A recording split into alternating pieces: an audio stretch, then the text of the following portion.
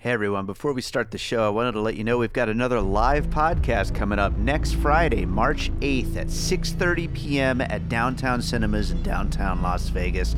We'll be talking about the new Blumhouse horror film, Imaginary. Joining me on the panel, we've got Jimmy Gonzalez, Tom Devlin, and Nick Woods. It's going to be a really fun time. Also, Downtown Cinemas is doing a promotion. You should bring your imaginary friend with you because you'll get a free upgrade on your popcorn to share with your imaginary buddy. So come on out. It's going to be a great time. We're going to get into this movie Imaginary, talk puzzle pieces, have a fun conversation. We hope to see you there. Links and information and how to win tickets in the show notes.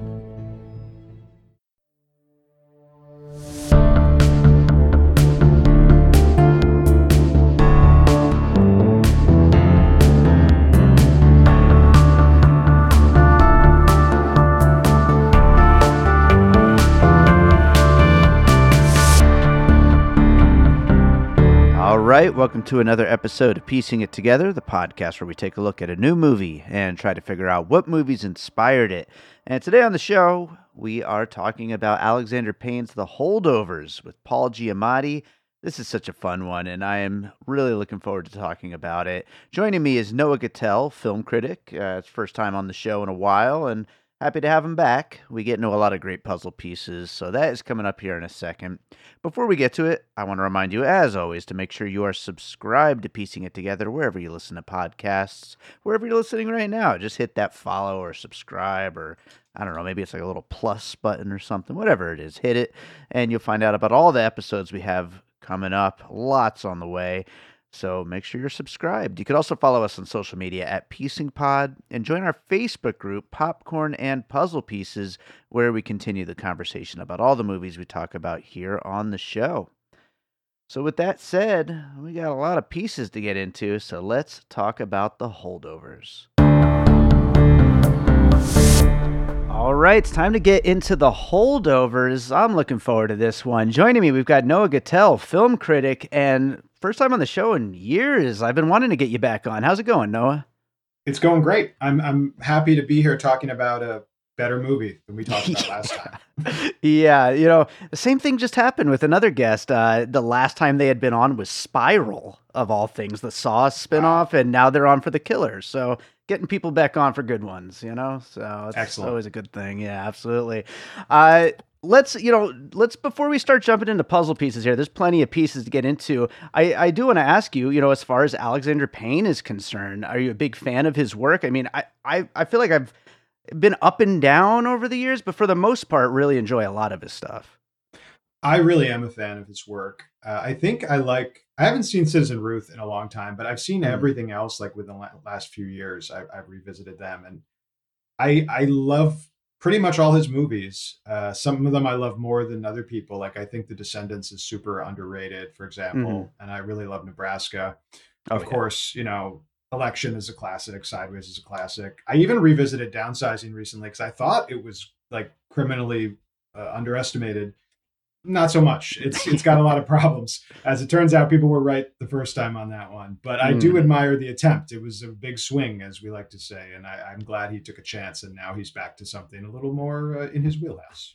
I do have a few friends who defend Downsizing, and maybe one day I'll give it another shot, but we'll see. But yeah, but also back with Paul Giamatti here for The Holdovers, which I think going into this, I feel like there's two stories going into it that we should comment on. First of all, is the reuniting with Paul Giamatti. We all just, love Sideways. I mean, who doesn't love Sideways? But it's also the 70s thing, like, which I don't know how you feel about this. I feel like that's been overplayed a little bit. Like, certainly it's there, and especially with like the opening credits and the way the movie kicks off. But I don't think he's laying it on so thick as some people are making it out to be.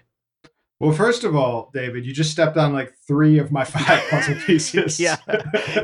Recapturing the 70s. That's at least 2 of mine. So yeah, but I actually agree with you. I saw in interviews like the movies that he screened for his cast and crew before they shot, and it was, The Last Detail and The Landlord and Harold and Maude and Being There, and I think All the President's Men was the last one. And I know he really thinks of this as a 70s movie, but I think of him as a quintessential 90s filmmaker, Right. which is Right. like a guy who grew up on 70s movies and is paying homage to those movies, but they don't have the real like dark existential undercurrent that I think a lot of those 70s movies had because for white guys like Alexander Payne, the 90s was a pretty good time to be alive and be in America. And I think, he's a video store kid and Sure. just like PTA and Quentin Tarantino and all those guys. And I think making a sort of jukebox version of a 70s movie is a quintessentially 90s thing to do. And that's sort of what he's done here. Yeah, absolutely. This is also one of those movies you could just kind of recommend to anybody. And I feel like that's a 90s thing. 90s movies were always so open and welcoming of just anybody from any kind of walk of life. And that's what I feel like this is. But before I step on any more puzzle pieces, let's get to it. What do you have for your first one? Well, I'm going to take the obvious route with my 1A choice and say Sideways. And the Hmm. reason I chose that out of all the other Alexander Payne movies is because of the Giamatti connection.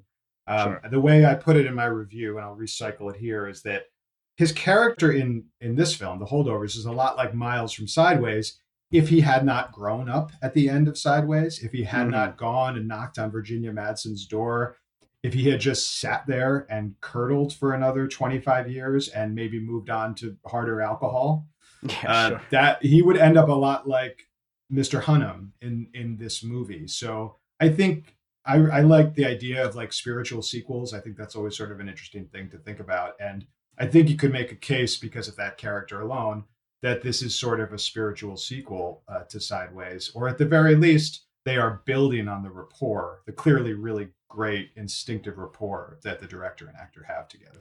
Yeah, I think so too. I think that having that kind of rapport is so important when you're making a movie that could fall on the cringe side of things, with a character like this, with a setting like this. I think it could go so wrong. But God, Paul Giamatti just like nails it, as does the rest of the cast. They're all just in 100% with like this setting and this like kind of vibe that Alexander Payne is going for with this movie. So Yeah. I think that's absolutely right. I think my first puzzle piece, which is an obvious one that I think a lot of people have made this comparison before, but I think it needs to be a part of the conversation, maybe is on the other side of that, even though I thought it was enjoyable enough, and that's A Man Called Otto with Tom Hanks, which I've never seen the original, the Swedish version, A Man Called Ove. I don't know how you pronounce it, but, the curmudgeon with the heart of gold. Tom Hanks does a great job in that role. You also have, like, kind of the found family thing going on.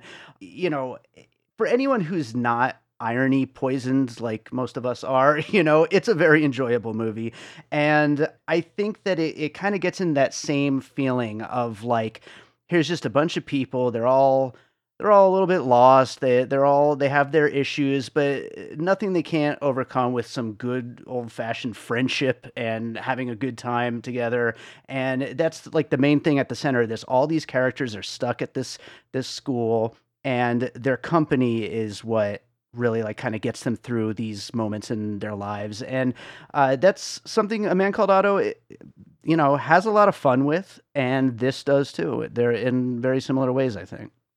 Yeah, and I don't. A Man Called Otto is not technically a Christmas movie, is it?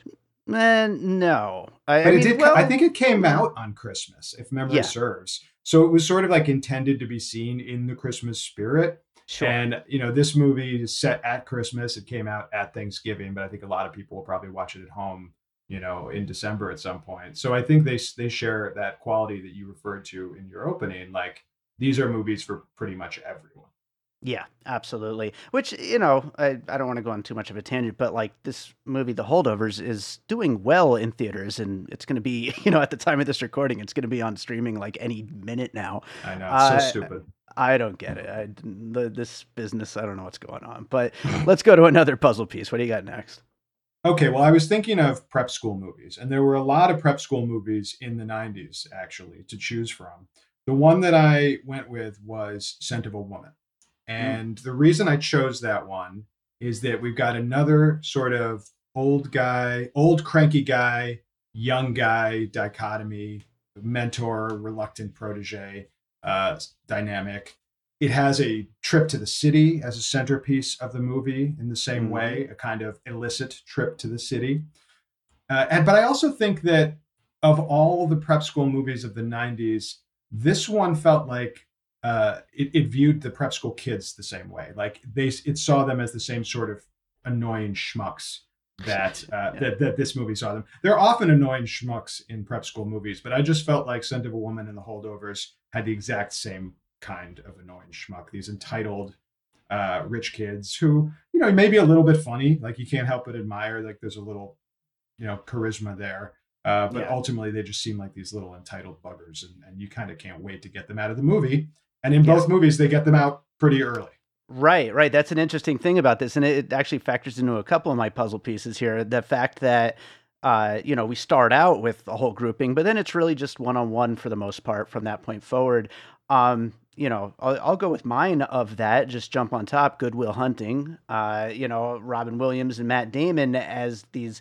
The older guy, young guy relationship. The older guy, he's hard on him, but he sees something in him. He sees that he's smart. He sees he has a bright future if he could just get out of his own way, and he wants to try to get him there. And Mr. Hunnam is, he's maybe mean, he's maybe abrasive, but he believes in this kid and really wants to see him, do something with his life. And uh, he probably sees a lot of himself in him, and that trip to the city really kind of underlines it and really uh, you know, like you were talking about with Scent of a Woman, brings that out more in a way that we could see that he really sees that in himself the way that he was when he was younger, and he doesn't really want to, give any of those details to this kid, but they're all there for sure. And again, Good Will Hunting, another movie where it's kind of like this is a movie.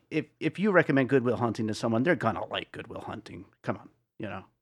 Yeah, and Robin Williams, of course, played a prep school teacher mentor in another film, so that's like a lane that he Yeah. fits like a glove, I think. Absolutely, absolutely. Well, what do you got next? Okay, for number three, I am going with The Shining because they are in this enormous, empty, it's like a giant house essentially, in winter, snowed in, not literally, they can get out, but it certainly feels like there's nowhere to go for much of the movie. And while there is no horror in this movie, existential or other kinds of horror, I do think there are some scenes of the main character, the kid, kind of wandering the empty school, and it is a little bit terrifying. Like I sensed a little bit of like, I mean, I've been in some big houses. I have some rich friends, and I've been in some big houses when there's like no one in them, and it is creepy. Even if you don't think you're about to be murdered by evil twins or whatever, Sure. or naked woman in a bathtub, it's still creepy. And I kind of think they got a little sense of that, and I think that the point of it really was to just kind of demonstrate the loneliness this kid was feeling and Yeah. hint at the darkness that he was dealing with being in this place that he hated, all by himself essentially for 2 weeks. But there were moments of that sequence that did remind me of The Shining. Yeah, wasn't was Scatman the cook also like the only other person on Right. premises? So there you go. You got a cook there. So Absolutely. That's a great point, actually. yeah, someone's got to cook the food while while they're stuck in that location. Yeah, no, that's a great one. The Shining comes up so much lately on this podcast. I think there's something in the air. I mean, maybe Kubrick's always in the air when it comes to inspiring films, but The Shining especially has been just coming up so often, and it's there's so many different angles you can get at it with, whether it's the isolation or the going crazy, like whatever aspect you see in a specific movie, it's always there. Yeah, I was talking about it recently with someone. We were trying to come up with a list of great movies about writing, and like that was, of Yeah. course, on the list. I think I heard someone bring it up on your episode about the Royal Hotel, actually, Okay. Yeah. Yeah. because you're talking about like a single location kind of building dread, and I guess Sure. like us being in this era of elevated horror, The Shining will come up a lot too because Yeah. it's like a precursor to all that stuff. Absolutely. Well, you know what? The Shining, bit of a curveball there. I'm going to go with my curveball. I'm going to go with One Flew Over the Cuckoo's Nest. You Mm. know, just to go into this setting where there's this one, real authority figure, and they're until the end of One Flew Over the Cuckoo's Nest, they're not exactly a bad person. They're in charge. They're authority, and all the people that are under their authority just do not respect them whatsoever. And of course, here, this guy, he really is a good guy down, deep down, and so things go in a much different direction as things go on in the film. But you just have that authority and subordinate kind of relationship between the two, and you could see how things in a much harder military school type of situation might have ended up more like a one floor of the cuckoo's nest kind of setup. So it's certainly out of left field, but you could kind of see the connection there. I like that a lot. And also, I mean, I revisited One Flew Over the Cuckoo's Nest last year, and one of my big revelations was, as you point out, that Nurse Ratched is not like a monster. You Right, know, right. she's kind of sympathetic up until the end. She's trying to keep order, and you understand like it's not easy to do. You got to sometimes lay down the law and make arbitrary, discipline. But also because it's a movie set in one place mostly, and Sure. these characters are literally trapped there, just as this Yeah. kid is literally trapped in the school. So I think that's a great call. Right on. Also, what more 70s movie is there than One Yeah, Flew Over the Cuckoo's Nest? So you got that too. exactly. And that movie was so, countercultural and subversive. And this movie really is not that Right. countercultural or subversive. And again, Yeah. that's the thing about it being more of a 70s copy than a carbon copy than an authentic Sure. article. Absolutely. What do you got next? Well, speaking of the 70s, sort of, my next puzzle piece is actually Superbad. And Oh. I chose Superbad because I think it started this trend of using 70s era studio logos at the beginning of the movie. That's the first one I remember anyway. Yeah. And I know that after that, the Wolfman did it in 2010, Argo did it in 2012, Django Unchained did it in 2013. So I think Superbad kickstarted that trend, which I think we all thought was super cool. I Yeah. know that I did. And I love that in this film, Alexander Payne takes it a step further. He evolves it and actually creates a studio logo for a studio, a 70s studio logo for a studio that did not exist in the Right. 1970s. And I know at my critic screening, at least, everybody got a good chuckle out of that Yeah. studio logo at the beginning of the film. So it's a cute joke, it's fun, and it also does tell you a little bit what he's after and sets the stage for the rest of the film. Yeah, you got a really good imitation of the trailer voice guy for the trailer for this too. That like really fit Yes, well. Yeah. I miss that guy. Oh yeah, he's so good. He's the best. You always knew you were at attention when that guy was talking. But yeah, no, Superbad's a great example of that though, for sure. And yeah, I mean, also in the beginning, once when there's all the kids, you also have just that the kids are all kind of shits to one another, so you get that too in there. And speaking of which, I'm going to bring up the Breakfast Club as a puzzle piece, as far as all these kids, and you kind of get all of the they're not exactly cliche stock characters, but at the same time, you get the nerdy one, you get the jockey one, you get the one who's like a rich kid but doesn't want to admit it. Like all these different kinds of characters that are stuck together in the school, and they fuck with each other, but at the same time, they're friends. They're the only people that they've really got to hang out with. And like we've already said, like things really shift once everybody leaves the school except for the main kid Angus. But in at least that first half, you've got more of a Breakfast Club style John Hughes kind of characters, like all stuck together. It is kind of interesting now that you mention it because I'm not sure any of the scenes with all those kids really like pays off that dramatically later in the Hmm. film. Yeah. Uh, but it does set you up for one kind of movie. Like you could have a Breakfast Club style film with all these kids stuck there over Christmas break and watching them bounce off each other and learn a little something from each other. You really sort of sense that's coming. And then they pull the rug out from under you, and all of the kids leave except for him. And you're Yeah. like, okay, now I guess we're seeing a different kind of movie. It Yeah, does give you more of a sense of the main character and like who he is and where his kindness lies and where it doesn't lie. sure. But they spend a lot of time with those kids considering they just leave for the Yeah. last hour and a half of the film. Right. No, absolutely. I think if anything, like the idea that this kid isn't exactly connecting with them either, these people that are his own age, so then when it comes time for him to just kind of spar off with, Mr. Hunnam, it's kind of the same thing. He's not really fitting with anybody because he's not, dealing with his own issues and whatnot. But yeah, That's it fair. is interesting though that these kids are just all gone and we never really kind of come back to them. It's like just becomes a different story.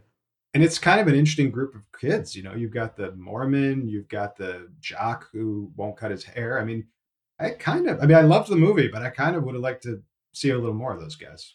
Yeah, no, absolutely. Well, let's see. What do we got? What do you got for your next piece? Okay, I'm now honing in on a very specific element of the film, but my next piece is Damien Chazelle's Babylon, Oh. and I'll tell you why. When that film came out, a lot of people noticed that the composer used some of the same theme in parts that he used in La La Land, right? That he Hmm. brought back the musical theme from La La Land for certain elements in Babylon. And that was seen as very clever and sort of making it this postmodern riff on Chazelle's own work and on Hollywood movies in general. And I haven't seen it commented on anywhere, but the composer of The Holdovers, Mark Orton, actually revisits his own theme from Nebraska in a scene in The Huh. Holdovers. In Nebraska, the track is called Their Pie. I don't remember where it plays in Nebraska, but it's the first track on the album. Hmm. And he slightly changes it, but it's clearly the same melody in a track called Drive to Boston in Holdovers that plays over them getting in the car and making the trip to Boston. And I'm not sure what thematic resonance that has exactly, but I thought it Yeah. was worth noting because I don't think he tried to sneak it by anyone. I mean, I think it's pretty clear that he's using the same theme. I like it because it just makes Payne's work feel connected. And as somebody who's like, invested in directors and auteur theory and all that nonsense, that makes me feel all warm and cuddly inside. Sure. But I hadn't seen anyone mention it before, and as somebody who listens to the Nebraska soundtrack a lot, like I write to it, I really like it. It struck me immediately. Oh, that's really interesting. I did not realize that. I've only seen Nebraska once, and I loved it at the time. But since it first came out, I'm gonna have to revisit it one of these days and also listen to that soundtrack because I love the music here. So Well, yeah. you're a music guy. I thought that would appeal to you. There you go. Good one. Absolutely. I will go with you know what? Let's go to Licorice Pizza. 2021. Paul Thomas Anderson. We mentioned him earlier, but let's go to this just kind of free form memory kind of a film where it's like, the plot. There's plot here, but it's not as important as getting to get a feel for these people and this moment in their lives and what it might shape for these people later on in their lives. Like we're obviously not going to get the holdovers too, but you could imagine where they end up and how this moment, this one particular winter, was just such a big formative moment for them. And if you connect with the characters the way that we, connect with Paul Giamatti, with Dominic Sessa, and with Divine Joy Randolph, you can absolutely jive with that and just like want to know what's going to go on with them later on in life. And that's something that Licorice Pizza, I mean, you know how much I love that movie. To me, that is a movie I can just sit with and just write sequels in my head. Like I have their stories continuing and there's different ways that could play out. And it's almost as interesting as the movie itself that you're watching. I like that. It also Alana Haim's character feels like mean in the same way that Dominic Sessa's character is mean in this movie. Like Yeah, it's sure. not it's not really cute mean. Like these guys are actually mean, and Yeah. teenagers are pretty mean. So I appreciate that. Absolutely, they definitely can be. Well, mostly are, but yeah, definitely. What do you got for your next one? Well, I've got a few here. I don't know how much there is to say about any of them, but these are films that came to mind. Okay, here's a controversial one. I hope this doesn't get me canceled, but I'm gonna say Gone with the Wind. Oh, okay. And I'm talking specifically about Hattie McDaniel's performance in that movie, which is problematic in a lot of ways, but also was like a richer, more prominent black character than mainstream audiences had seen at that time. Mm, And I think there's some sort of corollary to Divine Joy Randolph's character in this movie, which is both like I think they take great respect to make her give her agency and make her interesting, but also show sort of the limits of trying to insert some sort of racial politics into a film that is primarily about white people. sure, I mean, sure. again, she's playing someone in the service industry. She's playing the cook at this all white school, right? Mm, And and they talk about that. And I think the film is actually really smart about showing people of color in all of these service roles. You've got her, you've got the janitor, you even at the mental hospital where you meet, his father, the person taking care of his father is black as well. And I think the right. film is super aware of this. I think the film is showing us this bifurcated racial world. But I have heard some people say like it's a little weird to do that and then like have her arc be sort of so truncated and like not deeply explored. The same thing was said. Justin Chang wrote a review of this movie where he called out the portrayal of the Asian child Uh-huh. who is a student, and he gets like a minute and then he's just shuffled off out of the movie. And I really respect Alexander Payne trying to like deal with this in some way, but I Yeah. think he runs into a little bit of the same problems that he ran into in Downsizing, which Right, is right. he's showing us a character of color. He's respecting them. He's giving them some agency, but ultimately these are stories about white people. And Gone with the Wind is like a magnified version of that, where it's not just a story about white people, it's a story that's celebrating like white culture and racist culture in a lot of ways. But it did make me think of that there's this history of showing black characters in roles where they're serving white people and trying to respect that as much as you can, but still Yeah, bumping into some limitations. And I think the Holdovers limitations are not the same as Gone with the Winds, but it's on a spectrum at maybe different sure. ones. Yeah, there's always going to be some people who are going to have an issue with the way that it's portrayed, and I think that he does a great job here. I haven't seen Gone with the Wind since I was a kid. I'm actually going to be watching it in a couple of months for a podcast, but Wow. it'll be Wow. interesting to see how that holds up. But Now that'll be one of those 3-hour podcasts, right? yeah, yeah, That you were definitely. telling me about earlier. Oh yeah, definitely for sure. Oh man, last puzzle piece from me. I'm gonna combine Dazed and Confused and Everybody Wants Some. Let's get some Linklater in there. This goes back to some of the other themes we're talking about here with like the films of the '90s. I mean, who's more '90s than Richard Linklater? But again, just like this goes back to Licorice Pizza.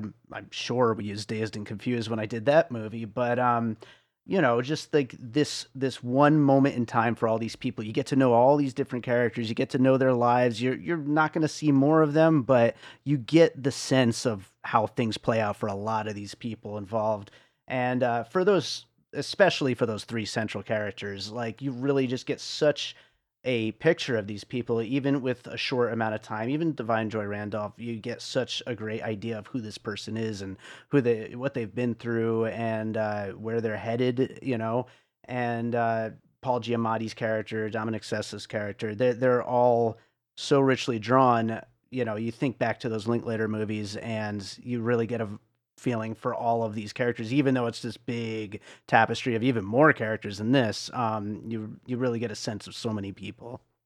Yeah, and the characters we do see really seem like Linklater characters. I mean, Yeah, the jock who won't cut his hair, I mean, that's Randall Pink Floyd from Dazed and Confused. I mean, it sure. almost seems like that's an homage in a small way. So I think that's a terrific call, and I'm huge fans of both of those movies.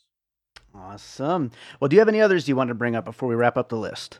I do. I'm going to mention three others. The first is a film I've never seen, but it apparently was the actual inspiration for this movie, and it's a 1935 French film called Merlus. I Hmm. don't know if I'm pronouncing that right. I don't speak French, but it's about a teacher who gets stuck over the Christmas holidays with a bunch of students and how Huh. they all grow to like each other. I haven't been able to find it anywhere, but I think Alexander Payne saw it like at a theater in France somewhere, Yeah, and that inspired him to make this movie. that sounds Uh, interesting. I'd love to see that. yeah, I was looking for it. It sounds cool. Also going to mention the Ice Storm, Mhm. because when we meet his mom and stepdad at the end, those characters really seem like they would have fit right into the ice storm. Like they would be at that key party in New Canaan, Sure. Connecticut, for sure. I Yeah. revisited that movie again recently, and more, boy, it is a rough watch. It is bleak as hell, but Oh yeah. those parents were ice storms unto themselves. And this one I just have to mention because it sprung to mind. But how about Home Alone? This is sort of like the opposite of Home Alone. He's Sure. like he's not. They didn't forget him at home. They left him at school, but it's Christmas. He's sort of by himself in this enormous place, that he's not used to being alone in. And I don't know. It has a little bit of the same spirit of Home Alone if you squint really, really hard. Yeah, I could see that. Also, when the kid jumps on the trampoline and breaks his arm, like that's some Home That's Alone something Kevin stuff. McAllister would have done for sure. Yeah, absolutely. Why not? We'll throw Home Alone on the list. I like that. I'll also throw on there Rushmore. I mean, that kind of gets into the same themes as a lot of other things we were talking about there, but especially with all the back and forth verbal stuff going on, you can totally picture Jason Schwartzman and Bill Murray the way that they go at each other in that movie. So throw that on there as a last minute extra piece. I like too that in Rushmore and in this movie, it's a prep school that goes K through 12. Like you don't see that in prep school movies a lot. Usually it's just like high school. But you Yeah, see the actual children in both of those movies as well, which is something that binds them, I think, a little bit. that's interesting. Yeah, for sure. I will read down the list of puzzle pieces here, and then we'll get into some closing thoughts. We talked about Sideways, A Man Called Otto, Scent of a Woman, Good Will Hunting, The Shining, One Flew Over the Cuckoo's Nest, Superbad, The Breakfast Club, Babylon, Licorice Pizza, Gone with the Wind, Dazed and Confused, Everybody Wants Some, Merluz, I'm taking your pronunciation of that one, The Ice Storm, Home Alone, and Rushmore. Obviously, lots of these like kind of student teacher, school kind of things, authority figures, curmudgeons, all kinds of stuff around the way. Any closing thoughts? Anything that we didn't quite get into while doing puzzle pieces that you wanted to bring up? Not really. I mean, we didn't talk a lot about Divine Joy Randolph, but I really did think she was great. I wrote a piece for Uprocks about her career and her performance in this movie. If people want to Google look for that, I would recommend it. But I think Yeah, it's it's a good. great. I think it's thank you. I think it's a great movie, and I think it's going to be a big player at the Oscars next year. I mean, this is the sort of like almost edgy, warm-hearted movie that I think Academy voters really go for. And if anything is going to derail the Oppenheimer train, if they're looking for something different, sometimes at the last minute voters look for something different. It wouldn't shock me if something like this happened, especially since Alexander Payne is like long overdue for some serious Academy love. Yeah, I could see that for sure. I was actually thinking about the Oscars with this. Like, this is that movie where I'm like, when there's a movie like last year, it was The Banshees of Inisherin for me. Like a movie where it's like, whatever award it wins, I will not be one bit mad. Give it any awards you want to give it. I would be perfectly happy. Yeah, I hear This is you. that movie. So, yeah, I completely agree about Divine Joy Randolph. So good. And yeah, this whole cast is great. So I think that does it for the Holdovers. Noah, is there another movie you watched recently you'd like to recommend to our listeners? Yeah, I've been doing 2023 catch up screeners and whatnot as I try to solidify my top 10 list, which will be published at Washington City Paper.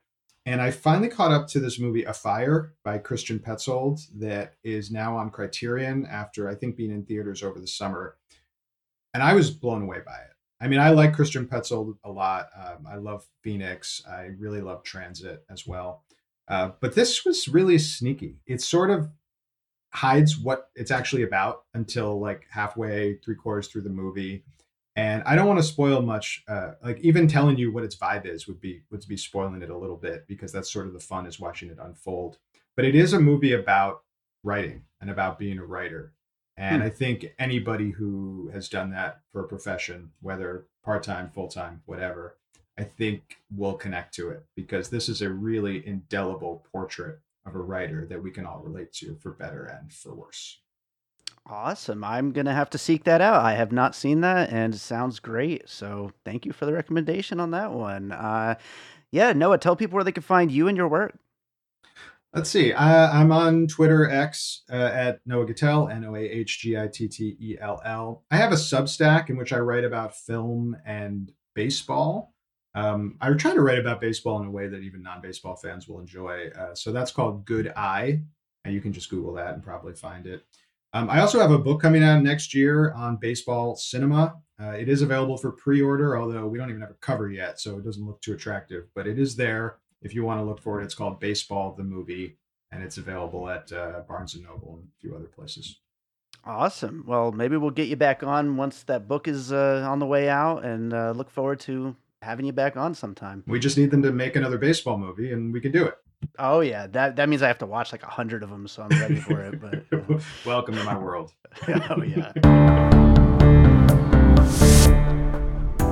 I'm Josh Bell. And I'm Jason Harris, and we co-host a podcast called Awesome Movie Year. Each season, we take a look back at an awesome year for movies, which is every year. We deep dive into these specific years, and we pick out why they were such great years for films. We go over the biggest hits, the biggest flops, the best pictures, some personal picks, some cult classics. Years we've covered in past seasons include 1994, 2003, 1977, and 1984, and we've got all of film history to look forward to. So check us out at awesomemovieyear.com or wherever you listen to podcasts. All right, so I hope you enjoyed that conversation about the Holdovers. Thanks to Noah for joining me on that one, and thank you to you for listening. If you're enjoying piecing it together, of course, make sure you are subscribed wherever it is that you're listening right now. And it would mean a lot if you'd drop a little 5-star rating and review over on Apple Podcasts, Good Pod, Spotify, wherever it is that you're listening. Those reviews, they seem silly, but they help get the show heard and seen by more people. So drop a little review. It would be very helpful. You could also follow us on social media at Piecing Pod. Join our Facebook group, Popcorn and Puzzle Pieces, where we continue the conversation about all the movies we talk about here on the show. And don't forget, we do have a Patreon, the Produced by David Rosen Patreon, where I post bonus and advanced content from Piecing It Together, from Awesome Movie Year, which is another movie podcast that I produce, and from my music career. I've got a lot of stuff on there right now. I'm going to be releasing another exclusive soundtrack album very soon. Once I finish up all my 2024 music plans, I will be getting back to that to get that up there. Lots of great stuff. It's patreon.com/by David Rosen, the Produced by David Rosen Patreon. I appreciate you just being out there listening, but if you want to support the show in that way, also very much appreciated, and lots of great stuff to get, so check that out. So let's close this out with a piece of music like I always do. And I don't know, this is kind of a tough one to decide what to play. I don't really have anything that fits the vibe here exactly, but I'm just gonna, because I love this movie so much, I'm gonna use this as a excuse to play something that's coming out in 2024. This is one of my new tracks that will be out in 2024. It's called Coming Down Hard. It's more of a ambient, slow one, but it's a one that I really love, and I don't know, maybe I'll make some kind of a music video or visualization kind of thing to go along with it once this song comes out and around the middle of next year. But yeah, again, it's called Coming Down Hard. It will be out in 2024. Hope you enjoy it, and we'll be back with more Piecing It Together real soon.